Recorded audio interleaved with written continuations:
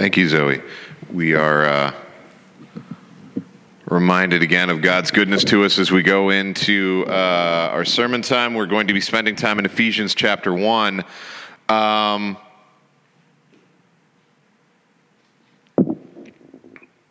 are going to be in Ephesians chapter 1. I downloaded the remote this week, but we're still connecting. So we'll get to that. We'll get that in a second. But we're going to be. Are you guys good down there? Okay. Go to. Can you? I think you might need to on my computer select my iPhone as the thing that we can connect to set it up as a remote. So we're talking about good church, bad church this week. Have you connected to it before with your phone? Yeah, but I had to download it and update it, and so this is riveting Facebook living, I'm sure, and also riveting for all those who are present. So, there we go. 8246. Yeah, tell everybody. There we go, on Facebook Live. It gives you a different one every time. It's fine. Okay, so we're talking about good church, bad church this week. And, I gotta change this. Oh, no, that's wrong. Nope. Sorry. There we go. There we go. Okay, so we're talking about good church, bad church this week, and what we've... Ooh. Okay. We're talking about good church, bad church this week, and what we've talked about for the last little while is we've just tried to bring out the definition of who we are and what we're doing. And one of the things that we've come to is that church is people. That's primary for us. And I know that church is people is probably a grammatically incorrect sentence, but I'm doing it for effect. Church is people. It's not organizations. It's not hierarchies. It's not denominations. It's not buildings. Church is people. Church is people, a cosmic people with a cosmic purpose. We have a cosmic people with a cosmic purpose to go into the world in power and communicate truth that transforms. That is the basics of how we've defined this group of people. And what we came to last week is that everything that we do ought to and needs to be undergirded and have the foundation in and be expressed in and be the water that we're swimming in is love. This is the most important thing. And if we lose sight of this, then we lose sight of the God who called us, and we become something that is of no use to us, nor is it of any use to the world. So what we're going to talk about this week as we keep trying to nail this down, what is the difference between a good church and a bad church, is we're going to get to this idea of adoption. Because one of the things that's so interesting is that throughout Scripture, Sorry, you're making a weird face.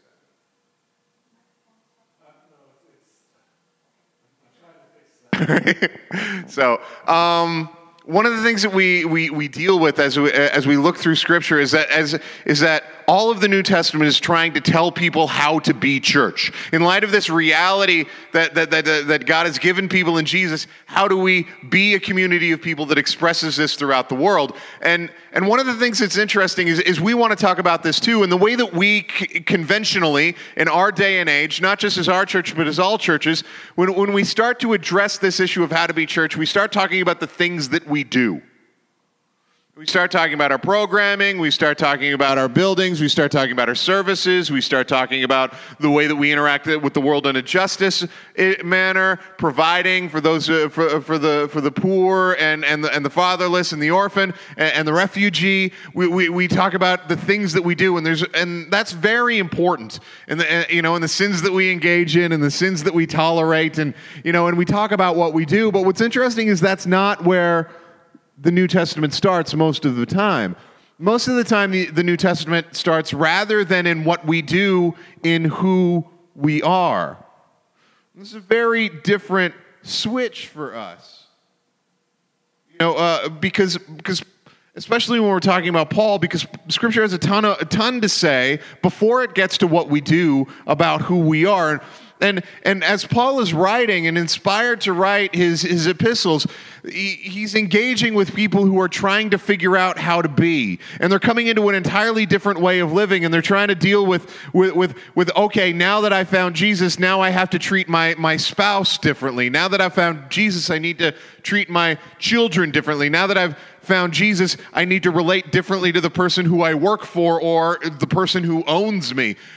As a person who knows Jesus, I need to relate differently to the people that work for me or that I own. Not that owning people is good. It was just a reality of the world that was, different. I have to have a different relationship with the political empire that is over me. As I've come to know Jesus, I need to have all of a sudden the rules have changed about what I can eat and who I can have sex with. And these are important deals for them, and they're important issues, and he does address them. But before he gets to that, he talks about who we are in Jesus, the new identity that has been given us. And this is really important because as a church, we have been called to be, and we want to be, about transformation. Becoming new people, becoming new creations in Christ. That's what we want to do for each other and for the world. And I think it's very easy for us to, rather than get caught up in transformation, to get caught up in modification. What we're really about, because it's easier to control, is about modifying people's behavior. And I got to be honest with you, modifying behavior is really, really important. Modifying behavior is sometimes life-saving. But if all we have is modifying behavior, it's not going to actually get to the core of who we are. And I know this because I smoked for 10 years. I smoked from the age of about 14, 15, up until I got married. I smoked for 10 years. And then I quit smoking. And then when I quit smoking, I was like, I am free of addiction, and immediately ran to sugar and carbs as hard as I could, right? And that was a life-changing behavior modification for me. But it didn't address the fact that I was standing around feeling inadequate in myself, and I wanted to control something in the world by shoving something into my mouth. The content of it had changed, but the reason had not. My behavior had been modified, but I hadn't been transformed. And we want to be about transformation. And transformation deep down is not about our actions, but transformation recognizes that our actions are the wellspring of who we are and who we believe that we are. So that's why we're going to talk about adoption.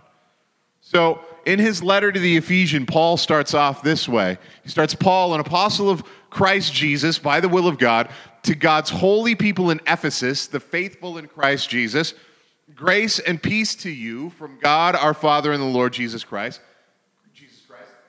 Praise for spiritual blessings in Christ. Praise be to the God and Father of our Lord Jesus, who has blessed us in the heavenly realms with every spiritual blessing in Christ. This is interesting because Paul starts off his letter with answering the basic question that I believe is at the core of every battle that we face as human beings. He starts off by saying, you have enough. The basic question that we're asking at the heart of everything, I believe, is do we have enough? And enough whatever, it doesn't really matter, but we're asking if we have enough love, if we have enough relationships, if we have enough food, if we have enough water. And this is not just a problem in the ancient society that the people of Ephesus sat around being very anxious about, do I have enough political safety? Do I have enough food, resources? This has been thousands of years. This is what we see in the prophet Haggai. The prophet Haggai, after the people of Israel were exiled, they returned to Jerusalem, and they had this period of prosperity, but in the midst of their period of prosperity, they don't seem to be very happy in it. And God inspires the prophet Haggai to say this to them. He says, now this is what the Lord Almighty says, give careful thought to your ways. You have planted much, but harvested little. You eat, but never have enough. You drink, but never have your fill. You put on clothes, but are not warm. You earn wages only to put them in a purse with holes in it. This is amazing. Multiple hundreds and thousands of years before the coming of Christ, there was this group of people who ate lots and lots of food, but somehow never managed to be filled up. There were these people who drank everything that they could find and still somehow managed to remain thirsty. They're people that bought clothes and had clothes, but somehow they couldn't acquire enough clothes to do what clothes were supposed to do. They were people who earned more money and more money and more money and more money and still managed to not have enough money at the end of the month. Very different than the time in which we live now, right? And in the midst of this, God says to these people, pay attention to what's happening around you. Because you're constantly feeling that you don't have enough. When the answer that God is constantly giving you is you have enough. Your enough is never going to, if you're looking to an answer to the question, do I have enough clothes? Do I have enough food? Do I have enough to drink? If you're looking for clothes and food and drink to answer that question for you, you're never going to have enough. But what's interesting is that Paul starts off his letter with this, that the Lord Jesus Christ, who has blessed us in the heavenly realms with every spiritual blessing in Christ. The answer to the question, do we have enough, is yes, you have enough. You may not feel like it. I may not feel like it. What's that? Use mine?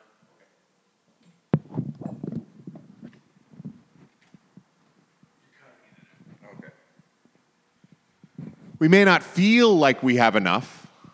But we have enough. We have been gifted every spiritual blessing. And we think like, well, those are just spiritual blessings. I need to, with the food, and I need to, cover my body with things, and I need to have more white sneakers. But God is saying, yeah, don't worry about those things. Those things are secondary. What is primary is every spiritual blessing. And we have enough. But why do we have enough? We could say, okay, you tell me that I have enough. Why do we have enough? And Paul continues. He says, for he chose us in him before the creation of the world to be holy and blameless in his sight. In love, he predestined us for adoption to sonship through Jesus Christ, in accordance with his pleasure and will, to the praise of his glorious grace. And I'm just going to stop and say, anytime you see, anywhere you're reading the Bible, that God has done something for the fun of it, okay? For his pleasure and will. Whenever you see that God has done something for his own joy, pay attention to that. To the praise of his glorious grace, which he has freely given us in the one he loves. In him we have redemption through his blood, the forgiveness of sins, in accordance with the riches of God's grace that he lavished on us. So there's a few things that I want us to pay attention to, just as the language that Paul uses to start off. It says, for he ekhlego us in him before the creation of the world. This just means choose. I selected for myself. So he chose us in him before the creation of the world to be holy and blameless in his sight. In love, he proorizo, predestined us. Now, this is a word that means to make boundaries, okay? So before everything, he made boundaries that had us on the inside. He made boundaries with us on the inside for I'm going to get this one wrong. Huiothesia, okay? Which is the word for adoption. And what's interesting is this is a legal word. This isn't a metaphor that he's using. This is a legal term, and the way that it was used was in adoption. If you could be part of someone's household and live in their household and be taken care of. Let's imagine that a man had a servant, and that servant died, and that man who had a servant took in that servant's son and raised him as part of his family. He could raise him as part of his family and care for him and feed him and have him living in his house, and without him being huiothesiad, right?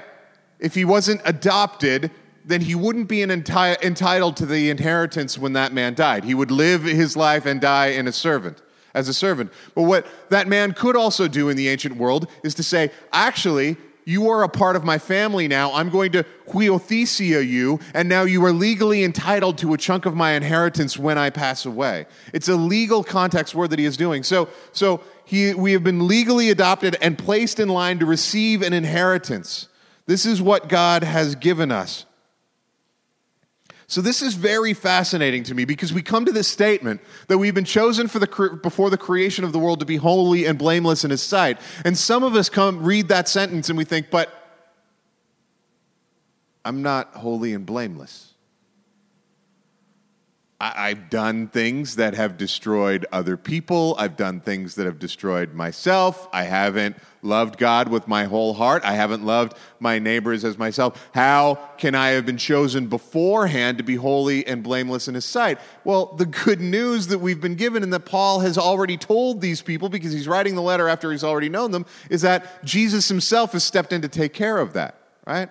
That His life and death and sacrifice renders us holy and blameless.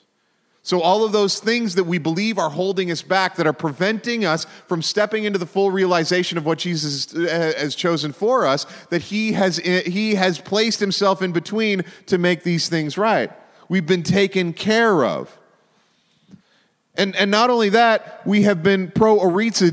He's selected us and placed us inside the boundaries. This is fascinating language because the tradition that most people grew up in the ancient world was all about boundaries and who was on the inside and who was on the outside. We, as Jews, are the chosen people, they would have said in the Old Testament. And everyone who is inside is clean, and everyone who is outside is unclean. We have boundaries that are placed around us. And even in the Roman world, they had the same thing, that this is the group of people that are citizens. And if you are inside of the realm of citizens, we care about you and what happens to you. If you are outside of the realm of citizens, if you're outside of that boundary, we don't care about that. And there was constantly this navigation of, am I on the inside of this boundary or am I on the outside of this boundary? Am I clean or am I unclean? Where do I fit in whatever is happening? And Paul tells these people that from before the beginning of the universe, you were chosen to be on the inside. God set the boundaries with you on the inside. Not only that, you are legally entitled to an inheritance in what Jesus has given because you have been adopted in. Now, these are all identity things, okay? These are all about who you are. But the reality is, in the way that this changes us, that the path to being a good church starts not with what we do and getting all our programs straight and making sure that we don't have any large, obvious sins that the world is going to look down on. But the path to us being a good church is to realize that being a good church starts not with what we do, but with who we are, and opening ourselves up to the reality that we are chosen and adopted and have been given everything that we need to accomplish what God has called us to accomplish in this world.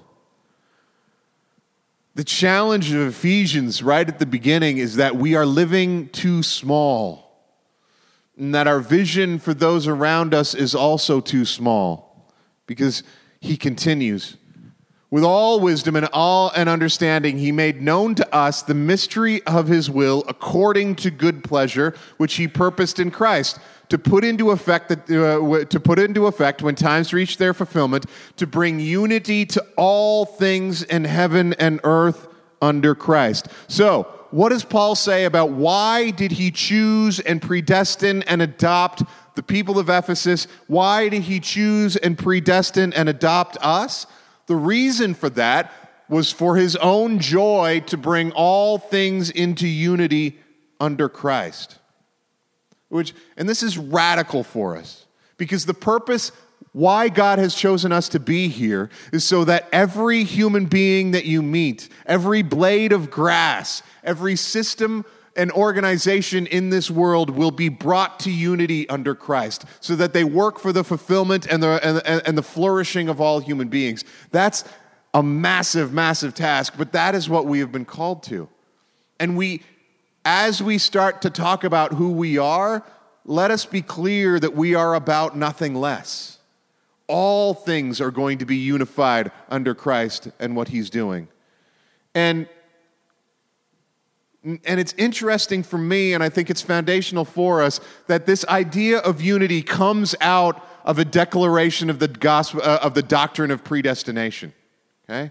Because he uses that word, predestination. And I want to be really clear, I love the doctrine of predestination. If you don't if you're not familiar with the doctrine of predestination, that's the idea that before the beginnings of the earth, before the beginning of time, God chose those who would follow him beforehand, okay? I love the doctrine of predestination. But if what you get, and I want to clarify some doctrinal points here, if what we get from reading these passages about adoption and predestination, went the wrong way. If what we get from reading these passages about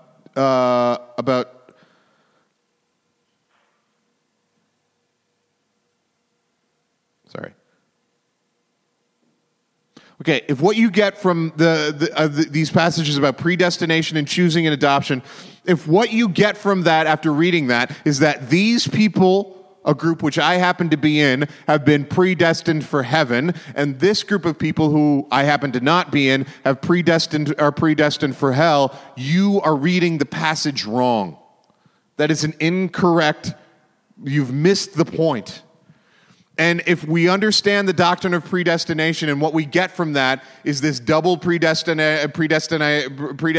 idea that God is happy to take these people to heaven and happy to send these people to hell, then we have entirely missed the point of the doctrine. We are the older brother at the party for the prodigal son, who, as God welcomes the younger son back with open arms and throws a celebration for him, that we're the ones saying, like, but I never got a party. But God chose these other people to go to hell and burn for eternity. That is not the point of the doctrine of predestination. The point of the doctrine of predestination is to tell all people that God has chosen us from the beginning of time to be a part of his community. So when you read this passage and it says, you have been chosen, and something in your heart responds to that and says, it's me, I'm confident, and God has chosen me from the beginning of time, then yes, he is talking to you. You are included in that category. If you read that and your heart says, is that me? Because I've done a whole bunch of nasty stuff in my life, and I don't know if I'm qualified based on what I've done to be within that group of people. I don't know if I'm capable of that. If you approach that with uncertainty, I want to promise you and guarantee you that you includes you. You are part of that y'all. I'm sorry, English is an inferior language. But if you read this, the you are intended for, have been chosen and predestined for adoption. If you read that and your response to that and the response of your heart is that's not them, then you're probably not included in that y'all. I know that that's strong, but I'm very serious about this because the doctrine of predestination has been misused to damage a whole lot of people. God is bringing all things to unity under Christ. This is not a diminishment of Christ to say that God has chosen us for these things. Who we are people who have been given everything to bring all things to unity under Christ. So how does this affect who we are and what we do as individuals? Well, this starts out by changing us and transforming us, that what we do, the actions that we undertake, are no longer trying to conform our behavior to achieve a level of holiness. It's not about leveling up. It's not about getting better. It's not about me accomplishing things. We're not the kingdom of God is not gamified, to use some contemporary language. But rather, it's talking about, are we acting in line or out of line with who we are? Are our actions in tune with what God has created to be, or are they out of tune with what we have been created to be? The nature of an instrument, once it has been made by its maker, is to be in tune. That's what it's designed to do. It's designed to make sounds that don't hurt your ears because the maker of that instrument has learned through their crafts to make that instrument to be in tune. Instruments get out of tune all the time because of weather adjustments, or you moved them, or you looked at them funny if it's the wrong instrument. They get out of tune all the time. But the nature of what they are supposed to do is to be in tune. We as human beings have been designed to be in tune with God, to be in tune with creation, to be in tune with each other. We get out of tune. But our actions are not we're trying to achieve tune because then God will reward us. Our actions are God calling us back to who we have been designed and intended to be. When we act in accordance with this, and our job as a church is to act in accordance with this as individuals. And as we act and as we speak, then we bring all people to this table. Because it's at this table where Jesus invites us to eat his flesh and drink his blood. It's at this table where he invites us to say, all things in heaven and earth have been given to me. Come here. Come recognize your flatness and your equality with the rest of humanity. Come recognize your need and humility, but also recognize that you have been chosen and predestined and adopted to be entirely different than you are and have been for a very long time. This is the challenge for us as a church, to get this adoption piece right. Because when we're inviting people, we're not merely inviting people, and as we proclaim the gospel in actions and in deeds, we're not merely inviting people to just be a part of our community or to show up on Sundays and eat some cool food. That's a great first step. All of those are wonderful and good things, but they're not the main thing. The main thing we're inviting people to is to be part of a community that is desperately attempting to regain and make ourselves in tune with what God has made for us, with what God has intended for us to be. And we believe that that is good news for the world. Because you know as well as I do, the world is an anxious place and a scared place that wonders where they fit in. And we can tell and wonders, am I going to have enough? And because of what Jesus has given us, we can say, yes, you do. And yes, there is a place for you. And yes, you belong. And yes, you have been given life. Let's pray. God, we thank you that you have chosen us. We thank you that you have predestined us. We thank you that you have adopted us. And we thank you that for your good pleasure, for your enjoyment, you're bringing all things into unity under you. We ask that you would, as we've gone out of tune, that you would tune us back to be in line with who you are and what you're doing. We would ask that we not consume ourselves with thoughts of how we can attain goodness and attain glory and attain wholeness, but that we would recognize that these things are a gift from you that we already possess, and we ought to live in accordance with them. We ask that you would help us to make that the good news that we share with other people, not just that God can come alongside them and change their behavior, but that God God wants to adopt us and to set us free and to give us a place at his table as sons and daughters of the King. Help us to recognize that and have that affect the way that we speak and the way that we live. And we ask this in the name of your Son, Jesus. Amen.